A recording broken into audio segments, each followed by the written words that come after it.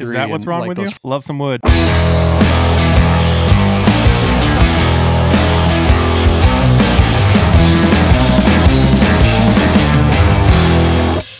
Welcome back to the Side by Side Guys Off-Road Podcast. I'm Big Z.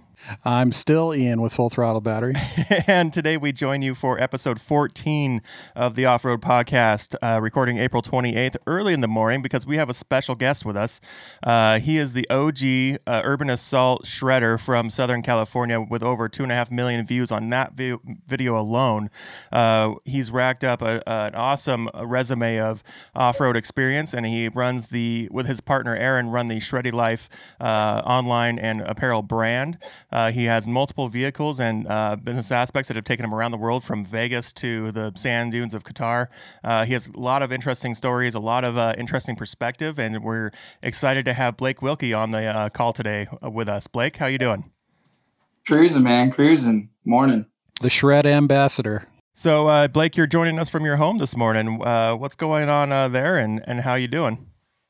Good, man. I know the boys are at the shop grinding. It is early morning, but they had some cars that needed to get out. So just doing this from home before I roll in there and start going through my waves of the day. I got a laundry list that seems to always keep growing, but we'll start checking some things off after we check this one off. Awesome. So you're talking about the shop. Kind of give us a little bit of background on who you are, what kind of operation you're running there, and what you do day to day.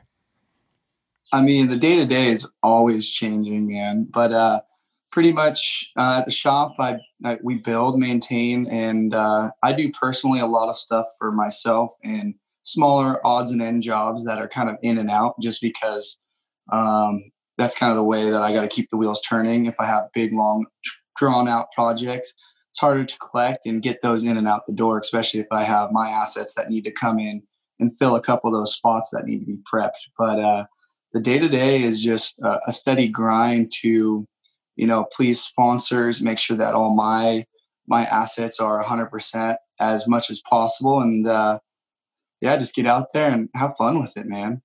So what kind of operations are going alongside in the shop? I know you got a number of guys working in there. Kind of how does that operate? Are they like employees of yours, or do you have other guys that just share the shop space, or? Yeah, so there's three of us. It's Timmy Boy, it's Kevin with Quixotic, and then myself. I have like a 1 to 2 car spot, depending on what those other guys got going on there. It's 3,300 square feet. We have a little outdoor area where we have, just little break times on our pit bikes and set up ramps and whatnot. But if we need to help each other out, it's nice to have extra hands on deck. I do have a couple friends that when it gets hectic, I'll call my boy Cowboy or Joe or whatnot and be like, yo, come down and buy pizza and maybe a couple of beers and we'll get some stuff handled. It's hard to definitely have a full-time employee that a lot goes into that.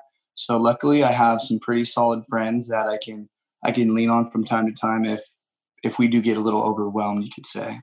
Gotcha. And this isn't a shop that like people just walk into and ask for you guys to do custom fab work, right? This is something that you guys primarily, for the most part, have dedicated projects you guys are working on. We have clientele that will walk in, or hit us up via Instagram or whatnot. Social media is a powerful tool, and we showcase a lot of stuff that we do. So it depends, There's definitely it's fabrication. There's anything from boats that come in to golf carts to kids quads that need new front bumpers because they're just running into stuff. And I mean, it's always something. There's always something new coming in there, and it's cool because it's so versatile. It's not cookie cutter stuff, which can definitely bite you in the butt when you quote stuff. But it's always different. That's for sure. So when we're talking about the shop and Instagram being a powerful tool, do you think the operation that you're running today would be possible without social media? Like, how does that? I mean, you're old enough to know that before social media, this was a different world, right? And going into kind of your ventures and how things have evolved over time, do you think this would be a completely different thing you're running without social media? Oh, absolutely. I mean, it is the new, I guess you could say, newspaper or magazine or quick form of entertainment. I mean, cable TV is something I haven't had for 12 plus years because I was always out in the garage and I didn't have the time to sit down with my ADD and watch the TV programming unless it was Supercross, or something of that nature. So now with this kind of taking shape more so than some of those other forms of media back in the day, this is the hub for younger generations or people that are on the go.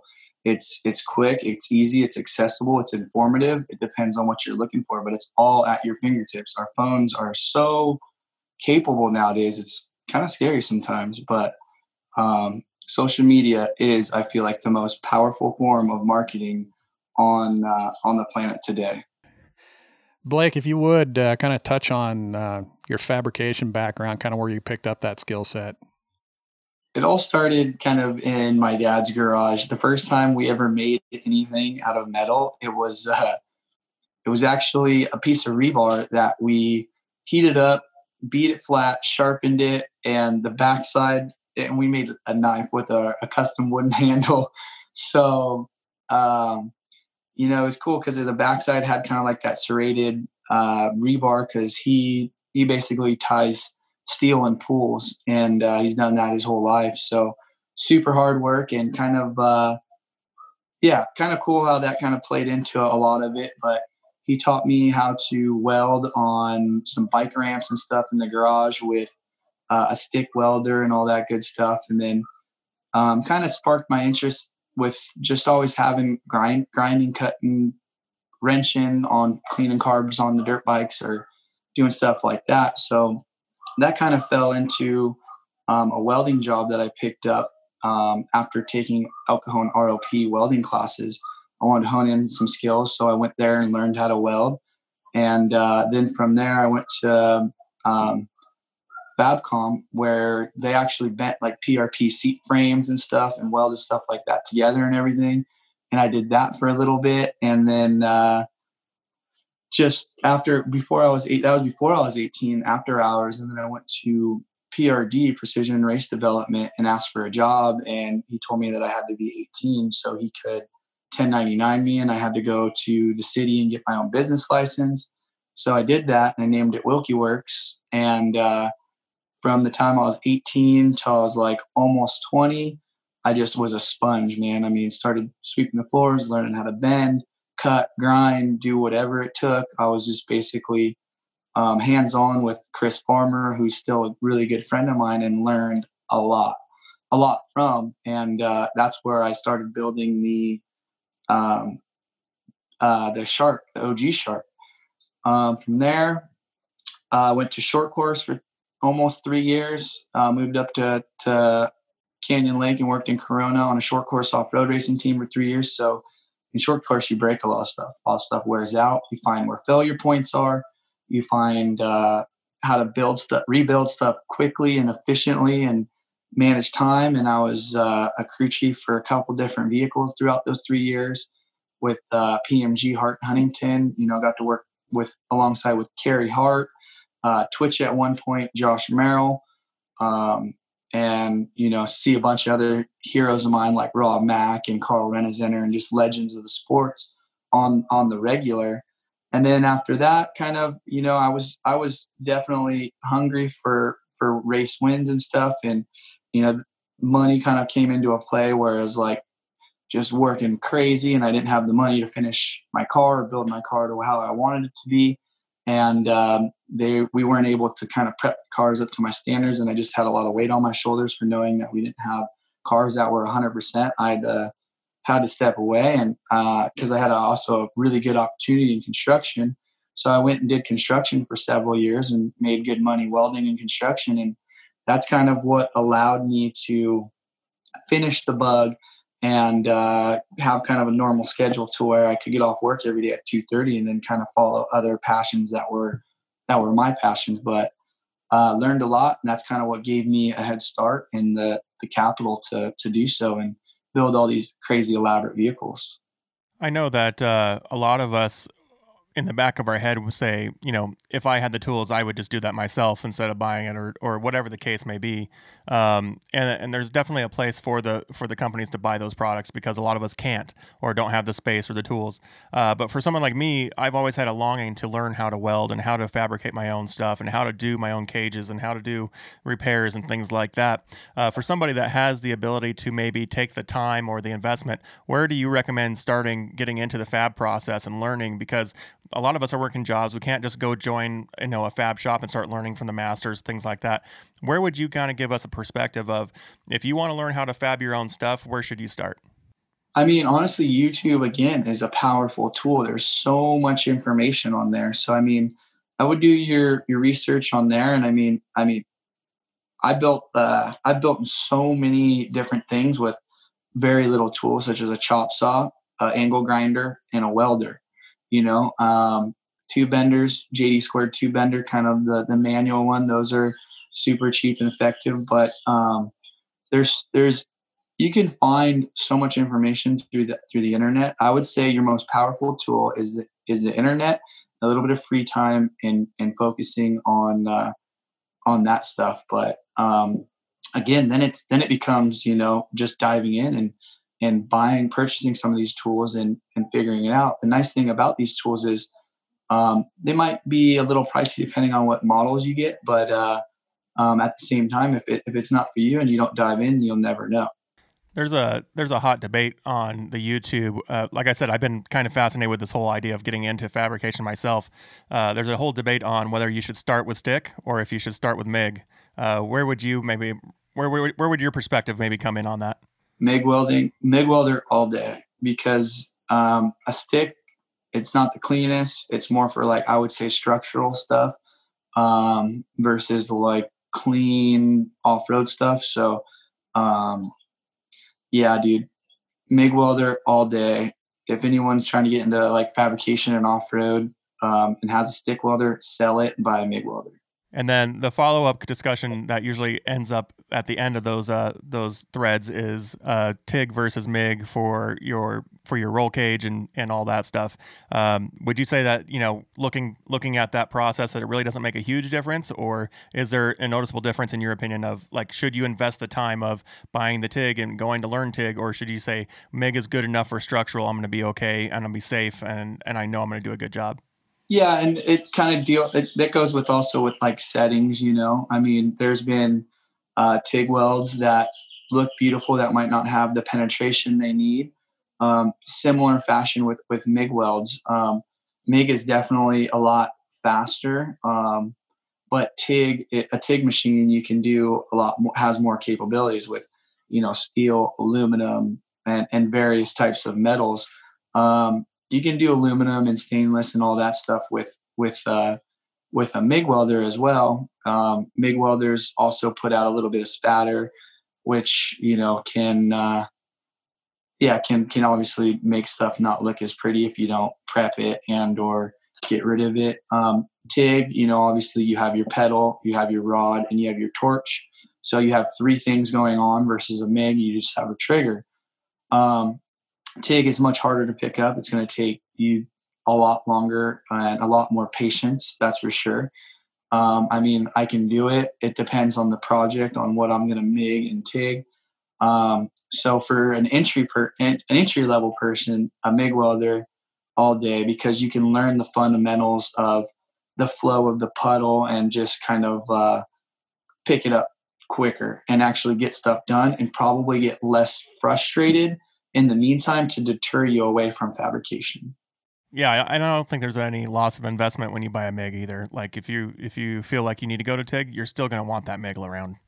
Oh yeah, we got both, and I use them both equally on different projects all the time. So having both is the best of both worlds. But if you're entry and you're going to be doing a lot of steel work, I would say like roll cages, bumpers, trailer repair, all stuff like that, then a MIG welder is probably your best bet. But if you get to the point where you're a badass and you want to spend the time and make everything epic and you got plenty of time to do so, then TIG's the elite, I guess, the elite machine and the elite elite. Yeah, just yeah. Yeah, if you're going to go pro, you need to look for that. But if that's not going to be your living, if it's just going to be a hobby, or if it's just going to be fixing things on the weekend, I think that from what I've seen and what you're saying, that the MIG machine's going to treat you good and treat you well. Ian, Cool. what's up? When's the last time you welded? I used to make and repair aluminum tanks in the fertilizer game. So like when I was 19 years old, I took this job at this fertilizer co-op and exposed myself to noxious chemicals up until the point I was about 22, 23. Is that what's wrong like with those you? fertilizer. I know, right? But like those fertilizer implements and stuff like that you see being pulled behind those massive tractors, I used to actually make those in the winter. And that's kind of, it's a lot different than a roll cage and stuff. And, some people that would judge my welds would say I don't need a welder, I need a grinder, but whatever, it's a process. It's learn, you got to learn. You guys probably used like a MIG spool gun. We used a Miller-Matic. Yep. That's exactly what we used. Yeah, more production stuff for sure. That's what I used on the inside of my death boat. Was I MIG'd the whole inside because there's over 140 feet of welding. And I know those chemicals you're talking about because when I was under there, when I didn't have my mask on, or when I first started it, I had to make sure I put my mask on after that because I got up a couple of times lightheaded and was like, this is heavy. Yeah. Yeah. Like most teenagers back then, I was much, much better with an acetylene torch than I was a welder. So I want to jump into urban assault just real quick, but going into the life of Blake Wilkey, right? Like what was life like before urban assault? Dude, I was just a kid growing up in East County, San Diego. My grandparents actually tried to get me into like bowling and golf and a few other things that my grandpa was into that my grandpa could partake with me.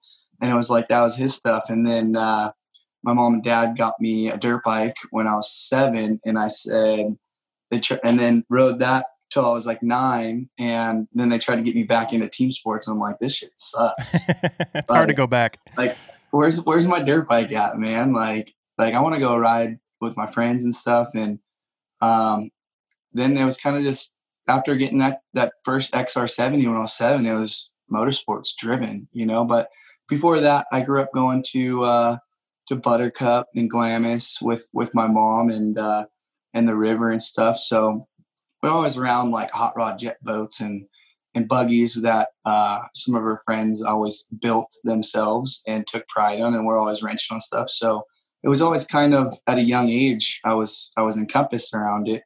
And then once I got that freedom of a dirt bike, it was always something to do with the desert. I heard a rumor about you way back in the day that you were basically around that Glamis scene so much that you would tell people, you're just like, you guys just watch. One of these days, I'm going to build the biggest, baddest bug you guys have ever seen. Is that legit, or is that just all legend? Pretty legit. I mean, I started out with like a Chenoweth that I chopped the whole front end off and got.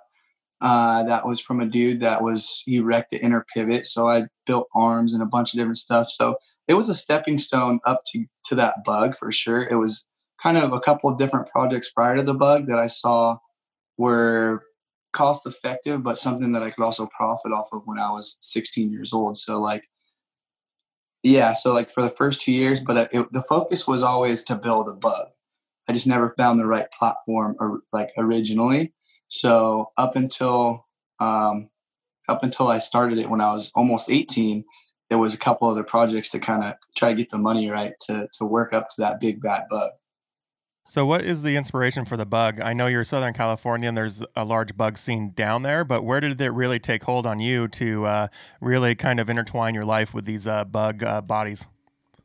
So it was, it was looking back at a picture, that my mom had when I was first born, when she had a bug. And I was a baby in a bug, and my mom just looked super happy, and I was a little baby stoked.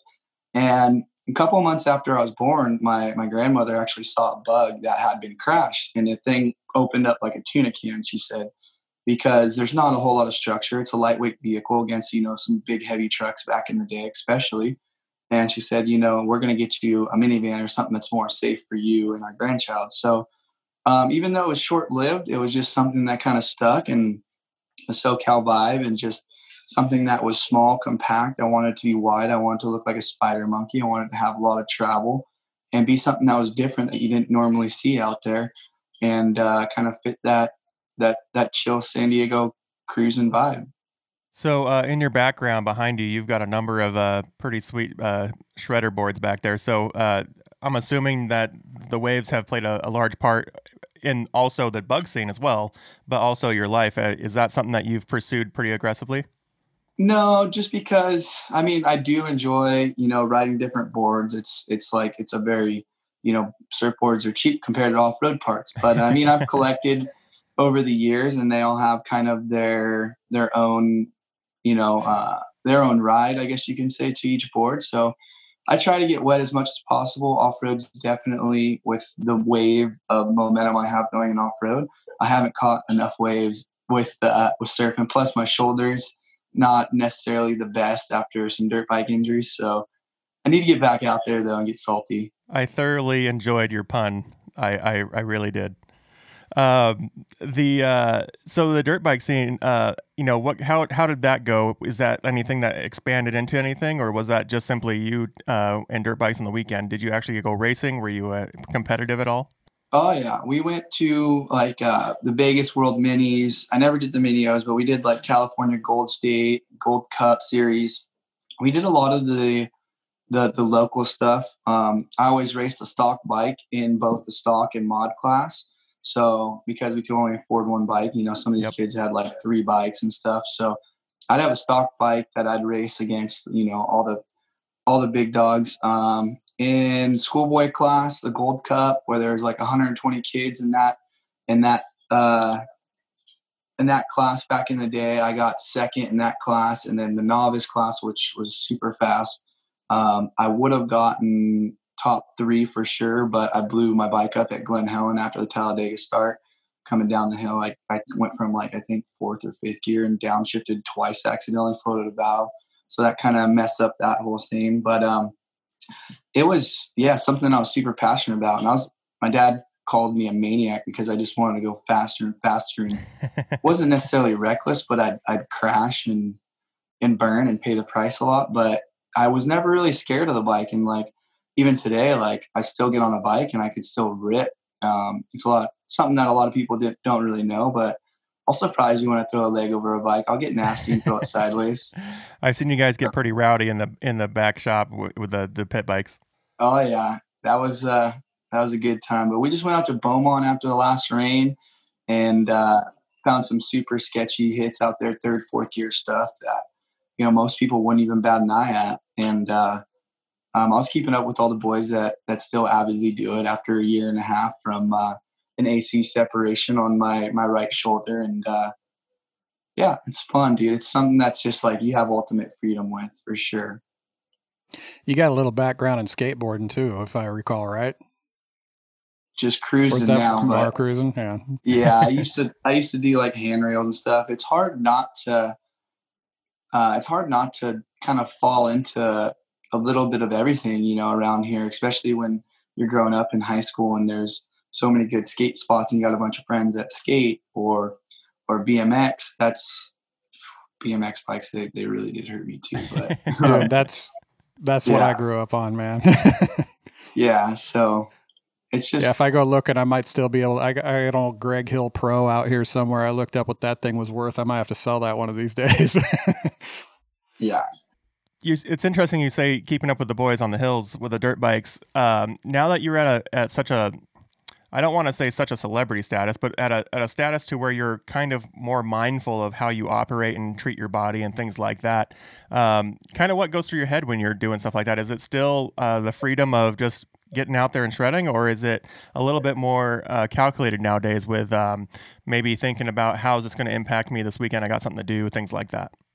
Yeah, with especially this the whole quarantine right now and stuff. I mean, there's a lot more. I have a lot more freedom to kind of maybe button some things up and take a little bit of time for for me time for my lady. Like we just went to the river, but like when we went out there and we rode, it was kind of the early stages of the quarantine. So, it was nice to just like, everything's canceled. Like we got the hills, they're wet, let's assemble a crew. It's not like we're going to have helmets on. We're going to be obviously more than 6 feet apart. So we got like 10, 15 dudes together, and there's actually a YouTube edit, of us riding out in the hills, doing some sketchy hill climbs and hitting all these big jumps that were just, super fun. But it's something that I definitely think about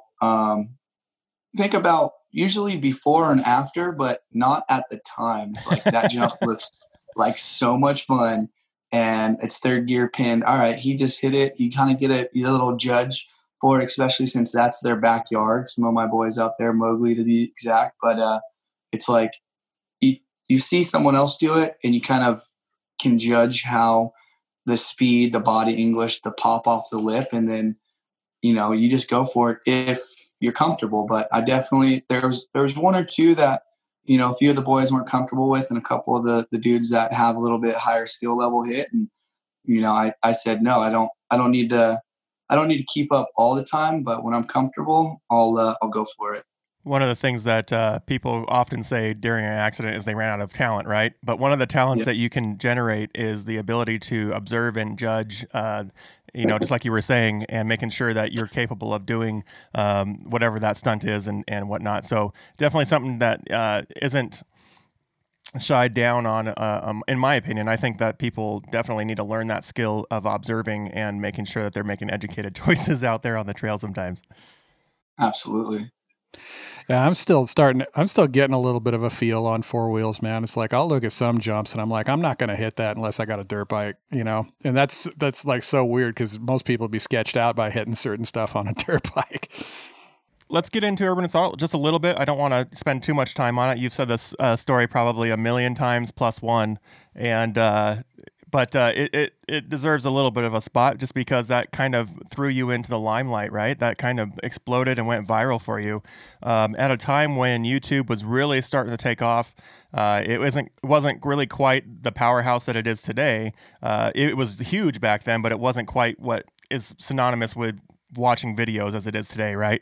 So Urban Assault came out early, I want to say January 2016. Is that about right? Sure. Yep. And so just a quick synopsis of what this video is. You had built this bug that you had talked about and is enshrined on your right bicep. That's awesome. I believe you called it the Shark Attack, correct? And this was like a mega buggy that you had built and went and shredded up the streets of southern San Diego, something like that? Yeah. Yep. So what was, this video has millions of views now and it's all over the web and has been integrated into numerous other different YouTube channels and commentary and things like that. Kind of gives us a mindset going into that. What was like, because you had just come out of, like, how long has this car been built at this time? Like, was it fresh? Was it like you had used it for a year or two? Like, where was this all at? I'll give you, a quick, short and sweet. Basically started the car when I was 17 and went through 3 different motors, transmissions, phases of it. When I was right before I was actually 18, spent like 2/3 of every paycheck because I wasn't really, didn't have a lot of bills, but I was working summers and after school and whatnot, and then going to college full time and working still full time. So basically built this thing up until I was 26 years old and then got it to the point where it had that big, nasty, supercharged LS. Ripped it around for like a desert season and then had some interest in some guys overseas buying it. I knew how much I had invested into it. I knew what I could have done better. I knew that I could have, put bigger, better components on it, like the transmission, but it still was pretty solid. I wanted to build something that I could potentially race. And I just had a whole bunch of different, like, kind of like emotions. And it was kind of the money aspect, the car without the bug body on it was probably worth, a third or half of that, but the bug body really kind of made it that special, unique vehicle. So, once I got kind of that dollar figure dangled in front of my face, I was like, let's start over, because it's like, how am I going to improve upon this without spending a lot more money on like transaxle rear hubs? Like, so I was like, all right, I'm gonna sell this thing, but I want to do what I've always kind of grown up doing on like skateboards and like BMX, and that's thrash some of these things that you see on the sides of the highways, and like locally growing up, maybe a couple of the jumps that we've always kind of terrorized growing up in high school when we first got our license and stuff. But like, let's film it like a casual Sunday stroll, before we ship this thing overseas, and kind of give it like our last fun hurrah, and thrasher skater, just punk rock style. And we did it, and we had no expectations of it going viral, no expectations of like the law coming after us. And and that was because, unless we got caught, and we didn't get caught, so shipped the car overseas. Dude paid $14,000 to fly it overseas. He was playing with it that by the weekend when I shipped it over there on like a Monday. And luckily, Corey from Perplex Media, he didn't finish the edit for like 3-4 weeks after the car was shipped. So once the car was shipped overseas, the dude from MRAT Shipping in Santa Ana called me and said, yo, what's up with this? What's up with this? Why are like law enforcement here looking for this car? And I was like, well, where's the car? I was like, it's overseas, right? He's like, yeah, they're trying to like seize the car. And I was like, well, tell them to go fetch. And then like, that's when like the news and everything started just blowing up. And I was like, this doesn't sound good. and so you, just so everyone's kind of aware how this went down, you and your buddies just went out and literally drove around, dropped camera, took the shot, jumped back on, went somewhere else, dropped camera, took the shot, and then you were in and out of the urban area fairly quickly, right? I mean, you weren't doing a full photo shoot or anything like that. It wasn't like you guys had this production going on. This was like raw, like OG skater film vibe where you guys just went out, got the shot, and took off, right? Yeah, and we had like 2 vehicles. We had another vehicle that kind of like searched the area, scanned the area if it was like anything that was in an area where there could have been some potential danger. That was just keeping the thinking cap on, even though we are doing what people would call reckless. We're definitely we did a little bit of homework at the time to make sure that it wasn't going to put other people at risk as much as certain people would assume. So right. And so this all went down, and at this time, people weren't really doing the whole stunting and video production stuff that you would normally see today with a higher end media company. And so YouTube kind of changed the perspective that you had, because all of a sudden you start getting a lot of attention, you start getting a lot of people asking questions, then the law enforcement starts coming in, and you can't really step back and say, no, that didn't happen, because now it's all over the web. The evidence is there, right? So, how does this, like, the perspective you had going into this, and then the perspective, the number of days later after this has gone big and you started getting phone calls, like, where was your mindset? Like, were you like totally just flabbergasted, or were you just actually like, okay, this is cool, this is rad, we're going to avoid this and make it even better? It was a roller coaster of emotions, honestly. I remember working at a job site downtown, because I was doing HVAC construction at that time. We were working at a job site downtown. My mom calls me and is like, hey, there's 2 news vans here. Like, what's up with it? And I just told her, what'd you say to him? She's like, oh, he's at work. I was like, you should have just probably told him that I didn't live there. But so like the news reporters poached me, and then like they're asking me questions, and I'm just like, no, like, so I called one of my friends who's a lawyer and asked him like what I should do. And he's like, just stay chill, stay quiet, and see what happens. So, I would be at that job site downtown. I'd skate to and from the job site because we had to park far away. And I was just like seeing like maybe police vehicles like outside the job site on lunch. I'm like, are they going to come and like detain me? Like, because, I've never been in trouble. So like, it was kind of like, this is cool because I'm getting a lot of notoriety, and people like really enjoyed the build, and a lot of people enjoyed the video, because I know that, we all get a little sideways here and there on the street, but I just decided to film it. So it was a roller coaster leading up until like when I told him like, hey, if I need representation, let me know. So he poked his head in there in the DA's office and found out who the prosecutor was and said, the mayor of San Diego is bringing some heat. Yeah. And then that's when shit got real. When the boss man says you've been naughty, that's a scary stick to be looking at. Yeah. So, what was it like? Like, how did it go down where these guys in overseas were looking at buying that car? Like, was that just a phone call one day? Was that like, how did that happen? I mean, I listed the car because before the video and everything, the car had a lot of attention. We were out at Glamis doing wheelies down the sand drags. We were making fun edits with the Dirt Alliance boys at the time, which now is Terror Crew. And we were just having fun, and we were going big, all of us sessioning together in the desert and showcasing the car's capabilities. And their scene out there is all about wheeling, but they don't really have a whole lot of cars that they jump. And this was kind of like a do-all car, and it had started getting a lot of momentum even before the video. So, so you were already thinking about moving on well before the video and before this guy even offered to buy it from you. You had the idea that the future build looks different, and we're going to invest in it and get this car sold. Yeah, if the price is right, Yep. And it's all about stepping stones. And this was a stepping stone, even though I regretted it, kicked myself in the pants, and it's still a part, but couldn't have sold it to anyone more special than Muhammad over there, because I'm sure you guys have seen us go over there and play with it in the past. So let's do a really quick breakdown on some of these more popular cars you've built over the years, right?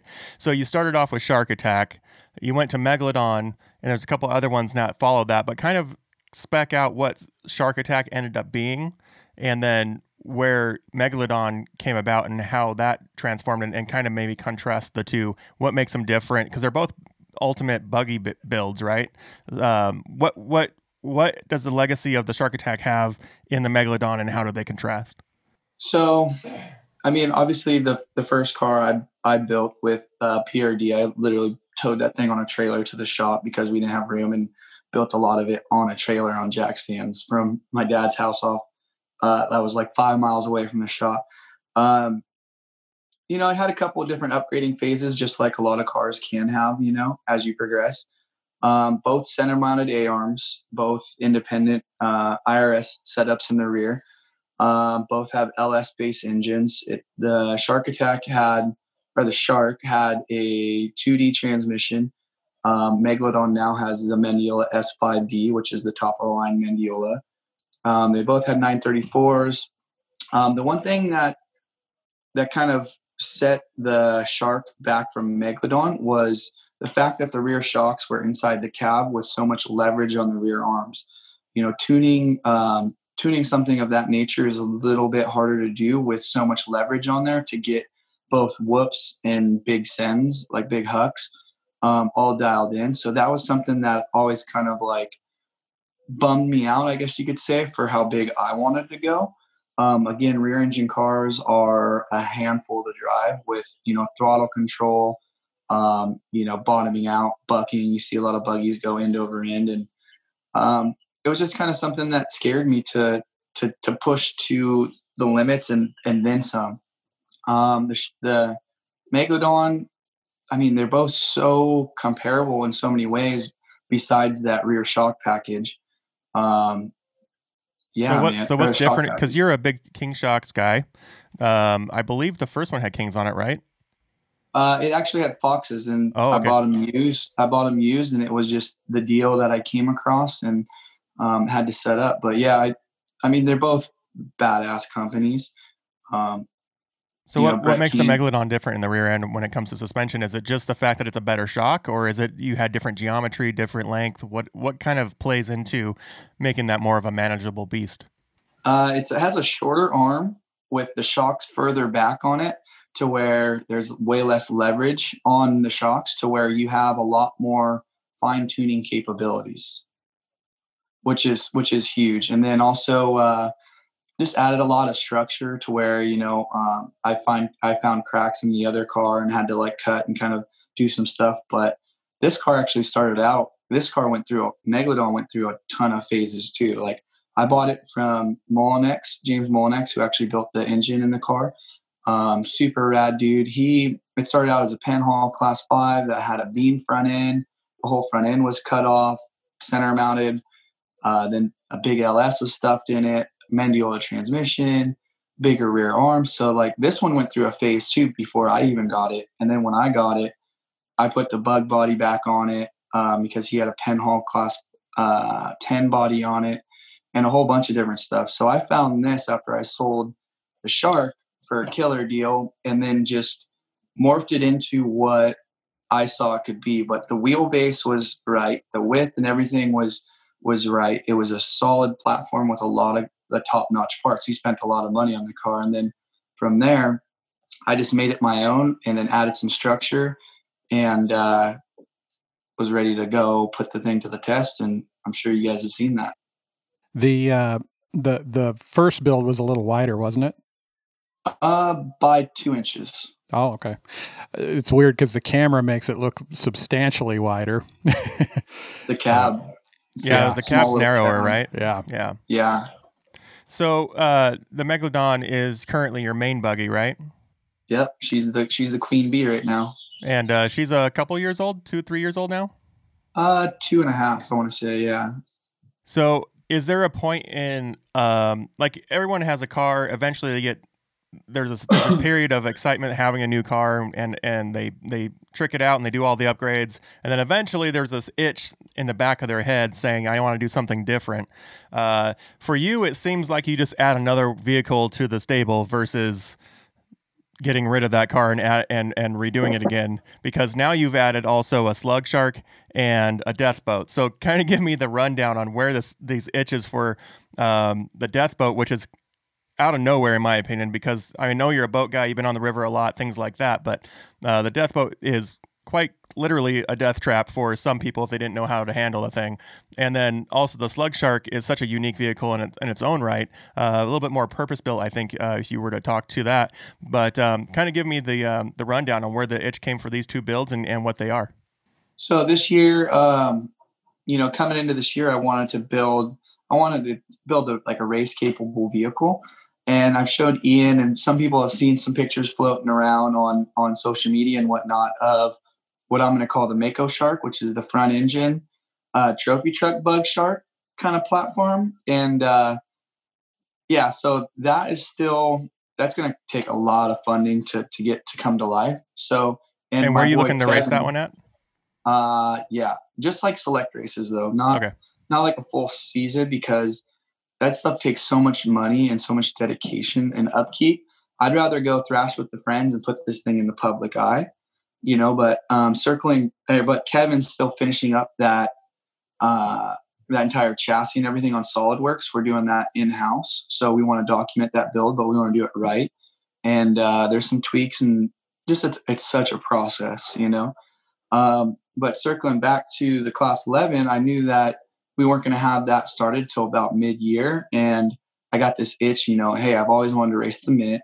I talked to the Martelli brothers, Matt more so, and was like, hey, you guys see that video at Rage at the River, the land rush start of all the bugs? Like, all right, I want to go to like the basic level to where people in the industry or in the sport, maybe we can get people together to come and race the most budgeted form of racing and show people that you don't have to have hundreds of thousands of dollars to go racing. You can build something on a budget for, depending how wild you want to go. Something like my car is probably like 18 grand, 20 grand, but there's people that have these cars that are like 5-6 grand, and show people that, hey, you can come race with us, have a good time, show how much fun it is. It's safe. It's something you can build with your kid in the garage, and just show people like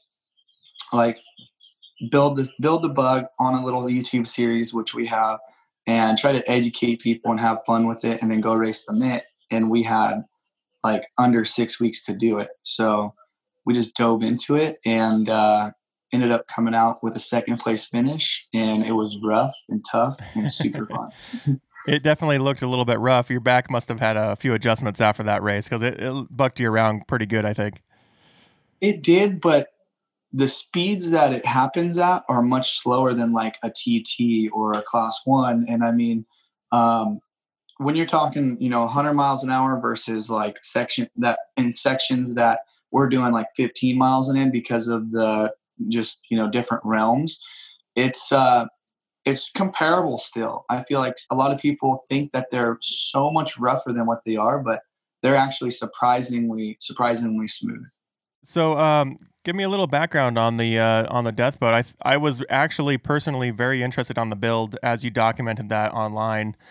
Just how much thought and idea creativity went into this thing, and then just the sheer amount of capability on the water once you were out shredding just up and down the river on the thing. It seems like it's just a mind-blowing experience to have that kind of off-roadness on the water. Kind of give us the background on that and why it came about and what you're doing with it. So I saw the guys up in Canada, actually, with Jetstream Adventure Boats and a few other manufacturers. And I just saw what they were doing with them. And it's like a side-by-side for the water. I've had, hot rod jet boats with big blocks in them. I had a boat.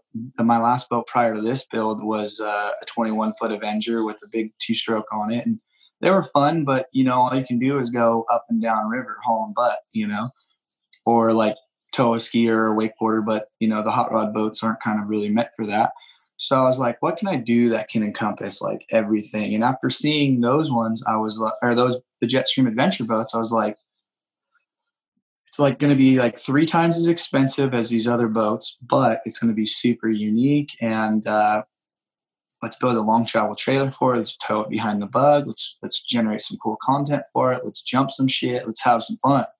And I bought the hull, told the guy kind of what I wanted to do with it, and I'm sure he's heard a bunch of stories. And he gave me a few $100 off on like shipping and whatnot. So I was like, I don't go into things asking people. I want to make sure that I prove my worth. And I had no relationship with him prior, but after it's done, he's like, dude, that's the coolest boat out there. So I built a roll cage for it, a roof, put all the rigid lights on it, PRV seats, and did everything that has kind of off-road influence on this boat, and put a big skid plate on it and decided to go jump some stuff. When you say jump some stuff in a boat, that doesn't necessarily connect with people all the time. We're talking about sandbars, little jetties, things like that shoot out on the water. You're hitting rocks at full speed and getting air. What's the biggest? Oh my God, I can't believe I just did that moment with that boat. There was this little landmass. There's been so many. It's like, dude, towing the thing behind, Megalodon at 60 miles an hour through whoops is like, I shouldn't be doing this. But there was one feature where in Havasu Assault, where you can see this on YouTube, that heat wave helped me edit. I come up over this landmass, and it's like 3 feet out of the water, and I hit it like 30, and it feels like I'm in a car crash. It's like, yeah, exactly. Woo! And I'm like, because there's no suspension to give. It's straight one-on-one, and you're trying to go up over something that doesn't really move. And it was loud, and I was like, I hope I just didn't like put a huge dent in this thing or hurt it. And came over the backside, scooped up like 55 gallons of water, and the thing was sitting all low, and it's all bogging out. And I'm just like, that probably wasn't smart, but it didn't hurt it. And I was like, first outing, like, dang, okay. That was your first time out? Yeah. So for Havasu Assault, it was the first time out, no test time, finished it, went straight out there, towed it behind the bug, and dropped it in the water, and only had one issue the whole weekend, and learned a lot, brought it back to the shop, made some adjustments, and have done that a couple times since. And she's pretty dialed now. What's the overall length on that boat?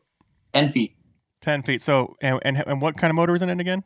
So the motor package in it, I bought a whole. So what a lot of these guys do is they take a Sea-Doo or like a jet ski, and they pull the motor out of it, the electronics, they pull the pump, everything out of one of those, and stuff them in these holes.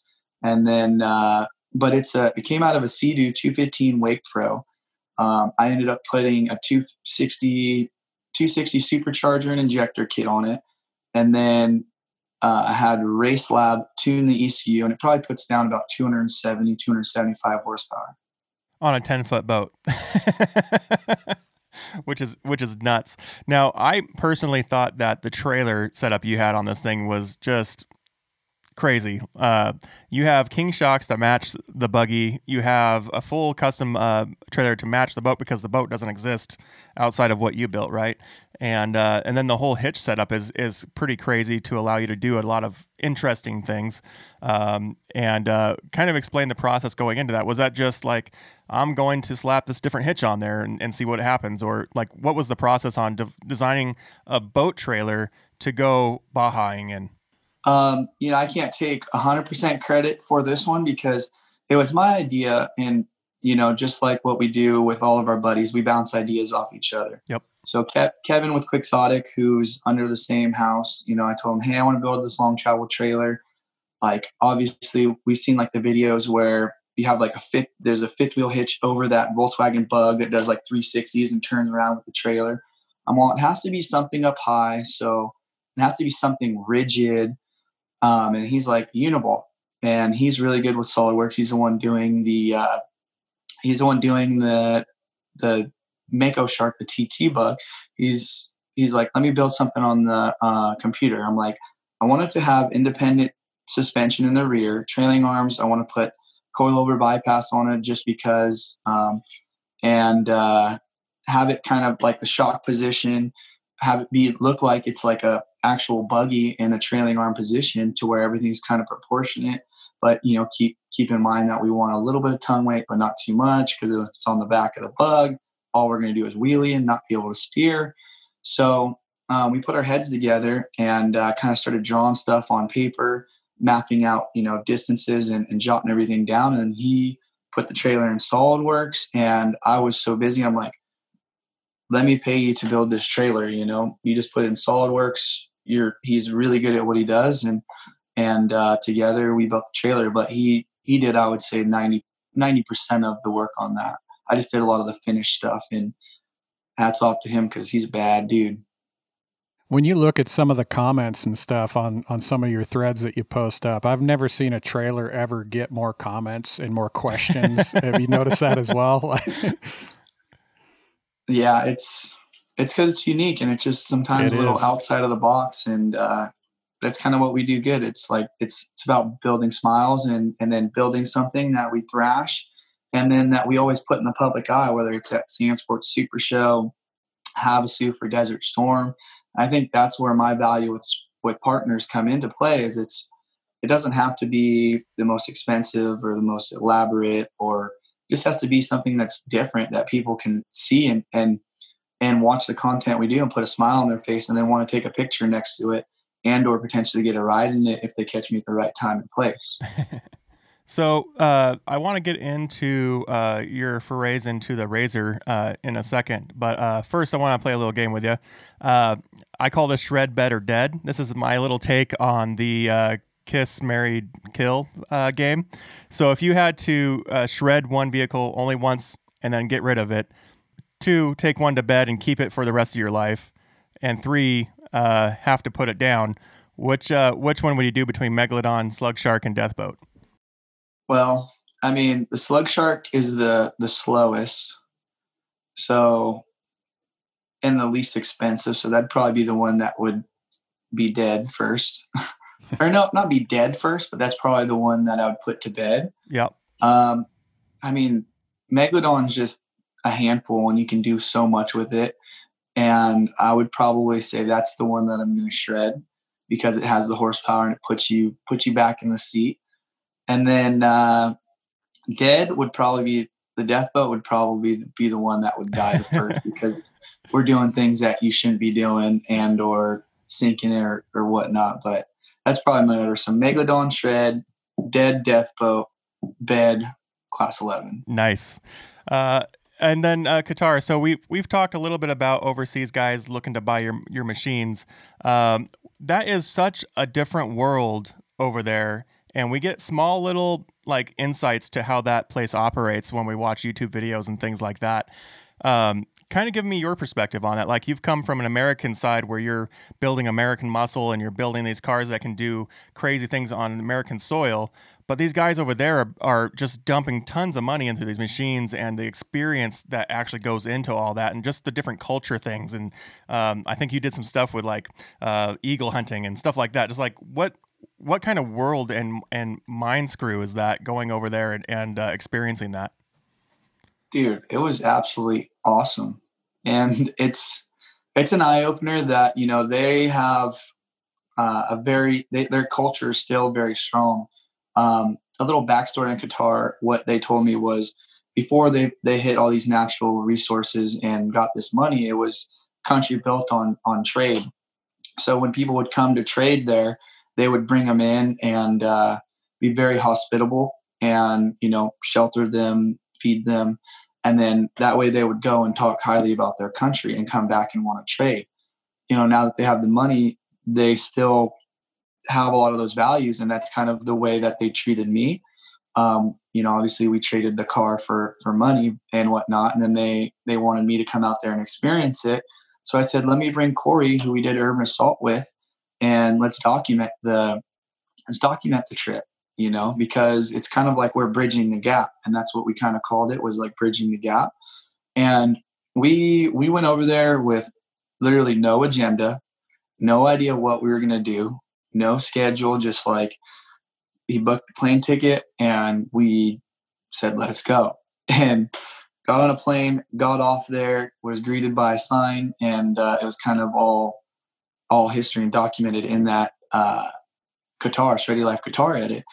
And those guys are very knowledgeable. They knew a lot about the Shark and the Motec system, asking different things. Just obviously they've been around the block and bought a lot of high-end cars, but dude, yeah, everything from falcon hunting to riding camels to floating in the sea because there's so much salt and you just laying there and then Corey got an ear infection and then his ear bugging him, and that's going straight to the hospital and their healthcare, and everything was just like so different, but so like hospitable. And then like their setups out there that they leave out there for 6 months, and their food, how everybody eats together, like kind of huddled down and everybody eats together, shreds together. It was a unique experience on its own. And I would say that we went back there a second time, and I'd say that it's they're now people that I can call genuine friends. And if I needed anything and I had to ask Muhammad, he always is like, everything good if I'm hurt or whatnot. Like, we keep in touch pretty regularly. So it's cool. I'm so glad that it went to him. And I've seen it mold, and now it's turbocharged, and I've seen him make upgrades and make it his own baby now. So it's definitely something you don't see every day, but something I'm really thankful for. Yeah, you've had eyes on out there, and I always wanted to hit you up about this because at Full Throttle we work with some OEs. We work with sandcar manufacturers, and I've had a couple of those owners tell me that just in Dubai, Qatar area, they could survive just on the sales that they do over there. And then when I look at your edit and see just Funco after Tatum after Extreme Performance, it's just nuts. Is that kind of been the experience out there? Is there no shortage of Lamborghinis out on the sand? Yeah, man. I mean, if you watch the edit, you'll see some of these garages where we open up these tents, and there's 6 elite vehicles all made by different manufacturers. So that way they got a little taste, and they got a little taste of everything. And depending on what they're trying to do with it, that'll be the car that they drive that day. If it's, hey, let's go whip it sideways super hard and then clutch dump and wheelie, it's usually, a Funco SU car, one of those top tier manufacturers. But they have certain cars that are set up for a couple different things. If it's, long cruises and whoops and whatnot, then it's cool that they have just such an elite arsenal to pick from. And they've let me drive a handful of them, and they're all a riot because they all got a lot of horsepower. What is through your experience? I know that the UTV market out there is starting to expand. They're doing the Can-Ams quite a bit, and there's a few of the other ones that are starting to make their way out there. During your time out there, were you seeing UTVs at all alongside these supercars, or was it kind of like two different like segments of the industry out there? Oh yeah, it was. You saw these really high end. You saw either high end cars, razors, or like your Toyotas or your Nissan Patrols, which they have different, I guess, times of the day where everyone shreds. So like they'll have like the buggy hill where everyone's in buggies. They'll have the crazy car hill, they call it, where everybody's trying to cut each other off and zigging and zagging, trying to spray their friends and or play chicken with each other, which is heavy. And then they'll have like the nighttime, they all have razors too. So they have their supercars for the day, and then they have the razors because they say that, the horsepower and the visibility, they don't want to get themselves into trouble. And the razors are just the cruisers, and they could put, their kids in them and whatnot, and then go cruise and hit sea line and have tea time, which is like every hour. And so it's just cool that they have kind of like a regiment that they all get to shred different vehicles at different times of the day, which is sweet. That's the dream. Yeah. So let's talk about the Razor. You recently acquired a Polaris Razor Pro XP Ultimate Edition, I think, Yep. and you've dubbed it the Mini Shark. How did this whole thing come about? What's the plans for it? Like where is it sitting now? And I just saw a video of you putting the Rockford system in it, upgrading the audio. But you've got some things going on with that. What's the kind of like game plan? Where did it start, and where are you taking this thing at? So I got that about a month or about 5 weeks before New Year's. I got it. I thrashed it once as it was stock, and the thing was surprising, man. I mean, these things get up and go. Just of course, being someone that always wants maybe a little bit more or to make something a little custom. I decided to work with a handful of people like HCR, TMW doors, and MTS, and kind of build one of the first like fully built, but still parts that you can buy aftermarket to where people can duplicate what I've done. I didn't want to go full kill on this and spend a whole bunch of time building like all my own kits and whatnot. I wanted to share the love with some people that have been in the industry for a while, and I can fulfill that supply and demand if I did build it for myself or whatnot. But I like the way the Magnum cage looked with the spare tire.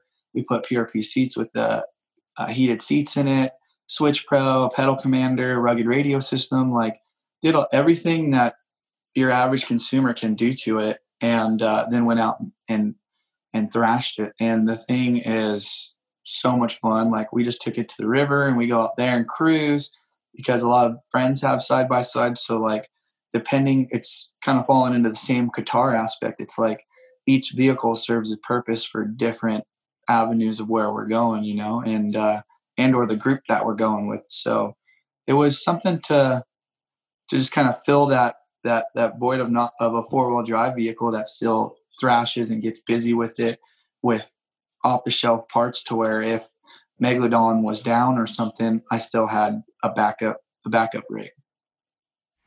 So the Razor Pro, have you driven the Razors before the Pro? Very, like, usually they're friends, but I wasn't as aggressive as I was with mine because it wasn't mine. But I've driven them a couple times, and they're surprising machines, man. I'll tell you what, they're so versatile and very nimble, and the brakes work phenomenal. It's a little rocket ship, and I mean, for certain aspects, that thing could definitely kick Megalodon's butt, and then again, Megalodon can eat this thing alive too at the same time. So like they both shine in different areas, let's say. So coming from a background with suspension that is kind of like just dialed to what it is, and you're not adjusting things on the fly, and going into a super lightweight Razor chassis with dynamic suspension, a lot of our viewers are interested in the whole concept of going to the smart shocks versus the dumb shocks and things like that. What was your experience on, or what's your perspective going from like super high end King shocks to stock shocks, and then putting the new King? I think you put did you, no, you left them. You left them stock dynamic shocks, the Fox shocks, right?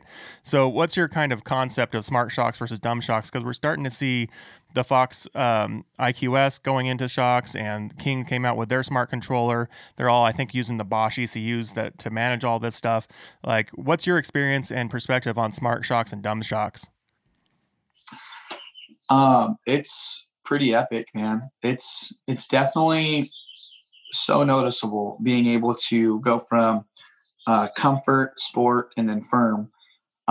Depending on what we're doing and where we're at, I went on a guys trip where we went from Glamis North to Parker, which was a couple 100-mile run each way. And when you're on that small chattery washboard, fire road, the comfort mode will absorb all that stuff and allow you to not feel it. But then when you're hauling butt and say there's some washes and there's whoops and whatnot, you can click it into sport mode. And if you do come into that heavy G out that someone calls out on the radio, you hit it on the fly one more time to firm, and it could save your back. So having that is definitely an advantage and super fun to play with, but also safe. So it's surprising, and it's fun, and it's I've let other people drive it, and they've said the same thing. They're like, man, the noticeability in the different settings is more than what people would expect, especially if they've never played with it. So the cool thing is that that system, like the difference between the Polaris's smart shock versus all the new stuff that like the Honda's got it now and the King's putting it in theirs is the Polaris is actually doing multiple adjustments per second, couple hundred I think per second or whatever it is, and they're doing things like stiffening the front when you brake and stiffening the side when you corner and things like that. Is that noticeable in your driving, or is it just the fact that it feels stiff or feels plush? Yeah, I mean, it's all kind of relative with the setting, and I don't really notice it as much when I'm like cornering and you're getting that roll and whatnot. It's more on the big versus small bumps, But yeah, if it's giving the computer feedback and it's stiffening the outside and whatnot, I mean it kind of cross relates with like the sway bar and just the feel of everything. But I don't think it's as noticeable as the more so the bumps, Just the overall handling in driving fast over whoops and things like that. Yeah, the rigidityness of the valving, but not so much the cornering. And like I would say that's less noticeable as the setting is for kind of like how it's dictating the role of the car. Now, when you went with the HDR travel kit and all that, did you take it to a long travel? Did you go 72 or did you keep it 64? Like, where did that play out? Yeah, we went to the 72. We went the long travel kit with their full box setup. MTS, we opened up the shocks and kind of had like a rough gauge of what they've done with other Turbo S stuff. Talked with HCR on a spring package that they put on theirs as well. And then we got some iBox springs. We resprung it, put the crossover nuts on there just to where we can adjust it for kind of some of the bump zone stuff if we're going to be hitting bigger jumps and whatnot. To set it up to where it's kind of like Megalodon, to where we can do everything. We can go have fun on the trail with a comfortable ride, but we can also hit big booter jumps. I mean, we've only revalved it and sprung it once, so I think it could use a little bit more fine tuning, but for hitting it right off the gate with something that hadn't been done yet, it's pretty close, and things definitely predictable, and I would say pretty safe with our base package, but we're gonna get that thing tuned up a little bit more so to where we can go bigger, harder, faster. One of the last videos I saw you post of that unit was you towing the death boat behind it and going off some berms. Was that just a spontaneous, like, hey, I'm going to go hit this, film it? Or was that kind of the idea behind it all and going out? Because kind of just blew a whole bunch of people. I shared that with a bunch of people, and they just were like, "What?" And the fact that at the very end you see the people in the back in the death boat while you're towing it over these jumps. I mean, what was that experience like? I coming from my background, I'd be like, I'm not going to risk tearing off the hitch of this thing going off this jump. But it sounds like you were pretty confident in the way that was built. Yeah, so I added to the back of that Magnum cage and built a whole custom hitch set up to where I can put like a drop hitch on it still and tow a standard trailer or whatnot, but made a custom hitch to fit that uniball just like I did with the Bug. And the goal was like, hey, when we go to the river, I'm going to take the Razor because there's also a bunch of trails that require 4-wheel drive for that we go and play out in Yuma or Havasu. And I was like, this is like the ultimate, like, if we need to get somewhere in a tight spot and find like a lake, like I want 4-wheel drive. This Polaris offers that versus the Bug. And it's a little bit narrower. You can squeeze it into places a little easier. And yeah, I knew there was a track out there. I knew like I kind of tested the waters with some other stuff. We found a little drop off that we hit with the buddies in the back, and they were like, this thing feels like a pre-runner. It is so buttery smooth. They're like, you're going to bottom out. You're going to probably hurt the Razor before you hurt this trailer. And I was like, all right, well, I know there's a little track over here. Let's go hit some whoops. Let's hit some berms. And there's a little jump too. Let's see what it's got. So we kind of warmed up to it like a couple laps, and then they're like, go as fast as you want off of this jump, dude. Like, don't hesitate. Quit. Stop pussyfooting it. And I'm like, all right, come around the corner, get into it and get all 4 tires off the ground. The trailer barely comes off the ground. And they're like, go harder, go stronger, go faster. And I'm like, I got to a point where I was hitting it as fast as I could in low gear. And the Razor's not bottoming out, but it's to the point where it was like, again, risk first reward. Like, we're already doing things that no one's doing. And I have a couple of my homies in the thing. If anything does go south, like, right, we'll call it good. But then I watched the video and I knew what I felt and saw the video. And I was like, it's pretty sweet. Well, I think you can successfully say you were the first to take a UTV towing a boat off of a jump. I'll take it. Let's add it to the list of firsts on the Shreddy roster. Yeah, and I mean, it was cool to have like just both those, like at the launch ramp, watching the sunset, people pulling their boats off, bumping that new Rockford system, put a new full throttle battery in there, and had to definitely use it from playing the stereo a little too much with that big sub. So that thing saved my butt, Ian. That battery sparked her back up, and yeah, it was definitely a head turner out there for sure. And it's cool to see it, people follow the builds and see it all come to life, see it work. I think we had a little crowd that we generated after jumping everything, and then yeah, just seeing kids take pictures. I actually let a few moto boys that I know, kids rip the death boat, and dude, seeing those smiles was special. The thing that's so cool about the Pro is that Polaris, right from the get-go, nailed so many things. Like, I mean, a lot of people don't know this, but that thing's already ready for a dual battery. You know, what we got it has room for 2 of them. So, I mean, you could literally jump to almost 50, you can jump over 50 amp hour.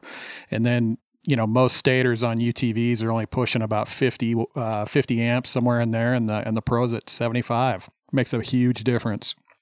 So you're wearing a Shreddy shirt, and Ian, you're wearing a Shreddy shirt, and I feel a little bit left out and feel like I didn't join the party. What can you kind of just, a lot of the guys in the UTV market they're aware of Shreddy, but they're not necessarily, you know, all in on Shreddy. Kind of give us the background on that. I believe that's you and Aaron's side business, right? Where you guys run and operate this on a daily, and it's become kind of a cultural thing about Shreddy life, and kind of explain where that came from, how that all started, and what you guys are doing.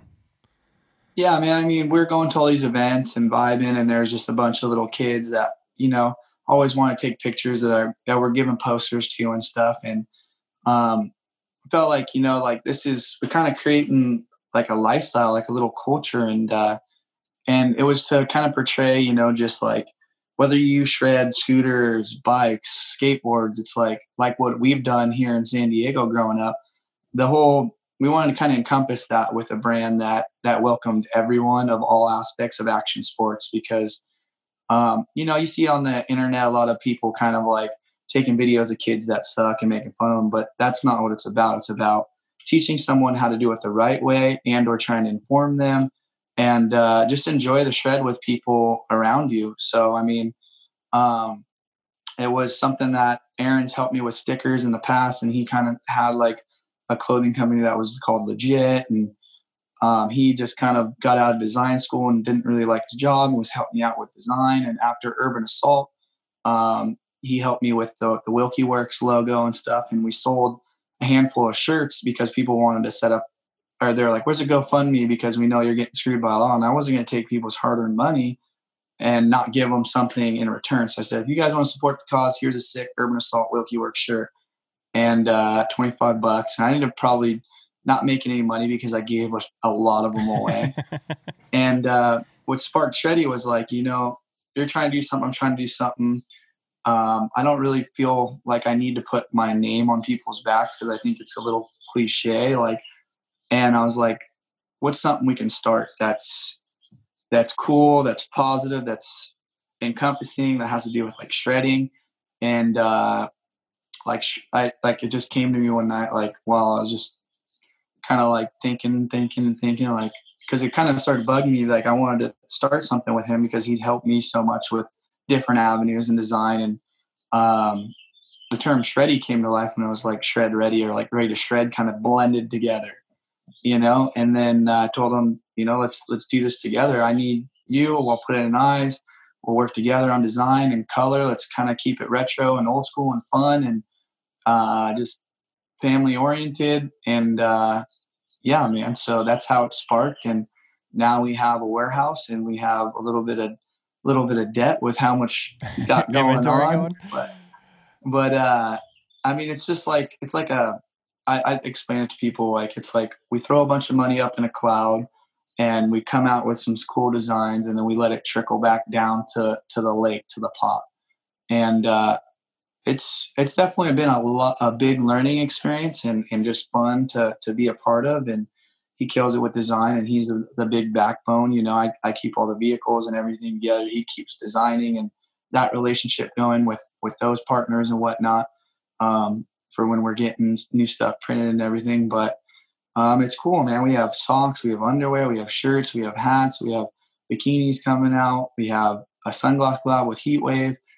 We've done steering wheels with PRP. We've done just so much cool stuff, and the sky's the limit. But it's definitely been a lot of work, and it's been fun. It's been rewarding. And like when you see kids tag us on Instagram wearing shreddy gear, it's like that's worth more than any dollar amount, because they feel like they're a part of something. They're ripping, and they're doing it not necessarily to show off, but because they enjoy it. So we've interviewed other small business owners and asked them, questions related to small business, because in our industry, there's lots of mom and pop shops. There's lots of guys with smart ideas. There's a lot of guys that are trying to create their own brands, things like that. Is there any kind of takeaway from your experience in starting Wilkey Works and Shreddy Life and all these other things that you've gone through? Is there any tidbits of wisdom that you can give to the community and say, this is where you need to just remember this when you get to that step, or this will avoid the big hurdle that you don't see around the corner? Just be prepared for, a lot of work. I mean, when you're an entrepreneur and you're trying to start a business, it takes just so much dedication. It's something that, I've been in the off-road scene since I've been very young. And when I started my first channel with Bill at 16, I was working full-time, going to school, or part-time when I was 16. But it just seems like it takes so much hard work, and dedication. If you're not willing to put in the hard work and dedicate yourself entirely to it and kind of half-ass everything, then, dude, it's just going to be stressful, because it's something that everyone's capable of. But I mean, that's why there's few and far in between that actually make it, because of the dedication that it takes. It's like I'm up every day, usually right about the time the sun's coming up, to where, and I can get home when the sun's coming down. It's something that, it's something that just takes discipline and just the drive. So just keep charging forward and putting the time in, and you'll see results. Do you feel like there's a balance between, because, we see you putting in the wrench hours, but then we also see you out at the lake shredding it up. Like, do you find that there's a required balance for a good mental health state to operate a business at this level? Oh yeah. I mean, you have to find like your chi or whatever makes you happy and kind of shuts off, like this weekend, didn't have the cameras out rolling, no GoPro edits. It was just like phones away. I'm enjoying this with my people. So like sometimes it's not all about, the exposure, like the content or whatnot. It's sometimes you gotta turn that stuff off and just say, like, set your boundaries. Like I have a couple of spots at the beach where I'll go and chill with my lady, and we'll sit in our hammock and just hang out and vibe together and talk and chat, and having a good supportive group of friends where you can all work together and talk about different things or like ideas. And then but it's exciting for me. It's fun to build shit and always strive for more, because I feel like as soon as I'm not building or striving for more or challenging myself, then I almost get in a rut. Like, why am I not doing this? Like, why am I not building this? Because like, again, it's a wave. You got to make sure that you're on top of that wave, because if you fall back, someone else is going to be stepping up and putting in that time, building something cooler, newer, innovative. So I just want to stay ahead of the curve and then set it up to where I can have all my steeds in one stable and just be comfortable, get to a point where I can hire someone. But until then, full steam ahead. And I wouldn't change it for the world. So we've been following you online for a while, obviously, with your presence on YouTube and social. You've recently started doing the Shreddy Life series. The video series kind of seems like it's taking you back to the start and bringing you forward through multiple episodes. Can you explain kind of what you're doing there and what's going on behind the scenes? Like maybe you got some stuff in the works. Yeah. So with Redma Media, we teamed up with them. We have a series that's going to be called Shreddy Life that's going to encompass and bring in other fellow shredders. So the first couple episodes that we did on YouTube were kind of like setting the platform and kind of, just telling the beginning of the story a little bit. So, and now we're diving into like a lot more current relative content that'll be going on Mav TV, as well as Amazon Prime. With this quarantine right now, it's set us back a little bit because of just people working from home and having different parties have to communicate. It's making everything in life difficult. So, that's still pushing forward. Bam Bam is still crushing it on edits. He's the one doing all the edits. Revma Media, Brian, he's the one kind of doing all of the sourcing for the TV show and all of the back end stuff with that. We did an episode on Mav TV like 2 years ago when Brian and I met from Revma, and that thing's still circulating on Mav TV, and I get tagged on it all the time. I know he's capable of pulling it off. And everybody in the circle is just talented and hungry, and they're all entrepreneurs themselves. And we're gonna make some pretty cool, fun content to share with people from King of the Hammers, our summer shred tour, and highlight everyone that we bring into it, and not have it be the Blake Wilkey show. I want to make sure that these other athletes and these other people that are really good and passionate about whatever sport it may entail are kind of like the stars of each episode. That's rad. The community definitely needs more, I don't want to say community, but communal exposure. There's so many of us out there that are doing so cool. Blake, if you would kind of touch on adventures or your fabrication or background, just kind of where you all picked up that around skill impact set. into the industry. And a lot of times, if you're not a pretty face, or if you're not Mr. Super Sponsored athlete guy, you don't necessarily get the exposure, and the content that you're creating, the things that you're doing, don't get exposure. So it's super cool to have guys like Shreddy and you and what you're doing with the content to bring that forward and let us all partake in that, because when we get to partake in it, we get to discuss and be a part of it and live vicariously and set our own goals that are bigger and higher, and give us better ideas of what we want to build and go do. One of the biggest things that I've in the past have been a big proponent of is just going out and doing something that you wouldn't normally do, pushing yourself to the boundary just a little bit, to giving yourself a little bit of a taste of something different, putting yourself in a little bit of a nervous predicament sometimes just to get your blood flowing, because that's usually what generates growth, and that's usually what generates stories and memories and things like that. A lot of times we just put stuff in the garage and then we never go do something, and that's a huge part of our industry is get out, go do it, and shred it up, to use your term. Absolutely.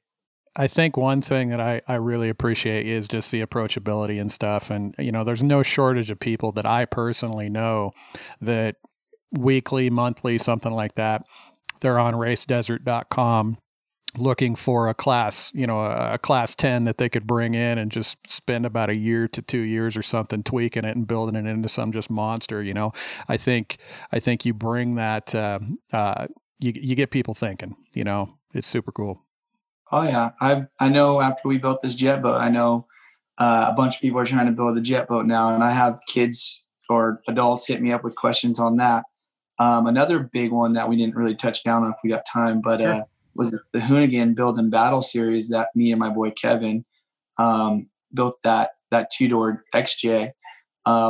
There's so many people that can relate to an XJ, and parts are cheap at Forward Parts or online. They're everywhere, and like that build's been cool, and that community has been super cool. And our goal is to, after this quarantine's over, is keep building small little group events where everyone can come and participate in and build that community up and document that and make sure that everyone stays safe in doing so. But yeah, man, it's cool because, as you said, you spark interest, and I want everything to be kind of relatable, and informative at the same time. So that's where a lot of thought process comes. It's like, let's not make it over extreme unless it's like the TT bug, but everything else relatable, cheap, efficient, effective, to where you pick your potion and build something fun and come have a good time with us. So you mentioned the pandemic a little bit here and there. How has that impacted your schedule? There's a lot of events that got rescheduled this year that we were all planning on being at. How has that impacted you and the work you're doing, and then what kind of events do you have coming up, and maybe some builds or whatever that you can talk to that we can look forward to this year? Where can we see you guys, and where can we see these builds, and also what can we go watch to partake in this adventure? So a lot of the adventures and different things that'll come up, I'll share on my Instagram as the main platform, or my Wilkey Works Facebook account. But dude, it's I would say affected everybody, man. With the schedule especially, I was really looking forward to racing battle at Prim, and with 11 Brothers Motorsports, I know they had a couple builds going down with Impy, and so I'm excited to get back out there and race the class 11. Mostly currently, it's taken a toll on a lot of businesses with sales because of people's maybe cash flow and jobs and stuff. So, a lot of companies have been offering discounts, which is really cool. I know they just did like a bunch of people have gotten together and done different promos to give back, and then also give back to like different communities and or people that are out of work and whatnot. But me personally, like a handful of sponsors and partners have said, hey, we got to see how this thing blows over. Some of them are smaller businesses, some of them are corporate, and they have to balance everything out, just like a lot of people do with where cash compensation might be going, this and that. And I'm cool with it, even though it might slow down the TT bug process, a few months until everything gets back on track, and hopefully it does get back on track. It's it's a little bummed. I'm a little bummed out about it, but you have to roll with the punches, just like they are. You can't point fingers, you can't get upset about it. It is what it is, and yeah, man, I hope this thing bounces back and everyone gets back to normal, and we keep charging forward. Yeah, situations like this is going to reward people that are creative and aggressive, you know. So, So, do you have Yeah. any events coming up later this year that we can all look forward to going to that maybe you guys are participating in? Oh yeah, I know UTV Takeover. I'm getting. I think this coming weekend we were supposed to be in Virginia, but I know that they're still doing those other 3 or 4 events in various spots across the country, which are super fun. Last year I went with Full Throttle Team and Ian, and we had some fun in Oregon. That was my first time going there, and just to see how many people were there, and we hung out, gave away a ton of stickers and posters with Shreddy and Full Throttle, and just yeah. So UTV takeovers. Obviously, we'll be doing the Glamis trips, the big ones like Camp Razor and uh, Thanksgiving and maybe New Year's, go Superstition or somewhere. But we'll try to. I know the Terra Crew boys. We had an Adelanto thing that we were going to do. Um, that kind of got postponed, pushed back. So we're going to be working on dates with that, with all the truck dudes, and we're going to have pit bike races and side by side classes and stuff. That way, it's encompassing the whole community. And there's you might not be able to afford a big pre-runner, but if you got a pit bike, come race. If not, then bring your kid, come get some free stickers and hang out and make it to where it's super cost effective for someone to come and enjoy it and maybe give some ride-alongs and whatnot. I know Rage at the River. I'm trying to race the Class 11 there, and just kind of going with the flow. Holly LS Fest, Del Mar at the Off-Road Nights is coming up. So I mean, usually I try to keep everyone informed on my IG. So that's probably your best source. Awesome. So, where can we find you guys? So you got Instagram. Which page is on Instagram? So we got Shreddy Life. I think it's Shreddy.life, and then you have yours. What's yours? Mine's Blake Wilkey 357. And then you also have your Facebook page. You mentioned Wilkey Works is on Facebook. Wilkey Works on Facebook. Yep. And then your YouTube channel. You don't have a personal one, right? It's just the Shreddy Life YouTube channel. Yeah, we kind of just do everything from our adventures to the builds to just the day to day. Sometimes if I feel like it's something that is relatable to our audience and something that they might be interested in, that's not just repetitive or overkill, then yeah, dude, I'll throw new stuff up on there all the time. Awesome. So where can we find maybe some of those other sponsors that are helping you guys create this stuff that are a little bit in the content game? Like, where can we find more creative stuff to entertain ourselves during this pandemic where we're locked inside? Any tips there? I mean, there's just so much out there. Whether it's Heatwave Visuals channel that we worked with a bunch of that stuff. There's a Terra Crew page which has a bunch of different pre-runners and fun stuff going on. Obviously, we work with the Hoonigans. Depending on what your flavor is, there's just so much out there, and I'm sure a lot of people probably already have their niches. But yeah, those 3 are pretty fun and entertaining, and there's always new stuff coming out there for sure. Awesome. Well, it's been super awesome to have you on the show today, and I want to really personally thank you for taking the time to spend it with us. It was nice to see your humble home behind you with the boards and everything outside of the garage. I hope that our community enjoyed learning a little bit more about you and what you're about, where you've come from. And I'm excited to see where this takes you. I mean, this trajectory of content creation and custom builds and all that stuff is what we all dream about doing ourselves. And so we kind of like to partake visually, and then eventually that trickles down to what we do. So it's been super entertaining. It's been great to get to know you. Ian, do you have anything? Yeah, man, we're like 2 months, give or take, away from UTV Takeover in Coos Bay, and there's been some positive information come out about that event still going off. I hope that's the case. It'd be great to get out there, and it's probably going to be, 2 months is probably going to be right around the time gloves come off in terms of the social distancing and stuff. So hopefully everything lines up and we can get out there and have some fun. Down. Awesome. Well, again, thank you for coming on the podcast. This has been episode 14, recorded April 28th, and we hope to have this out this coming Monday. And so for everybody out there, stay safe, and we hope to see you out on the trails and on the river, and hopefully at the events here later this year. From behalf of me and Ian, thanks, Blake, and for everybody else, peace.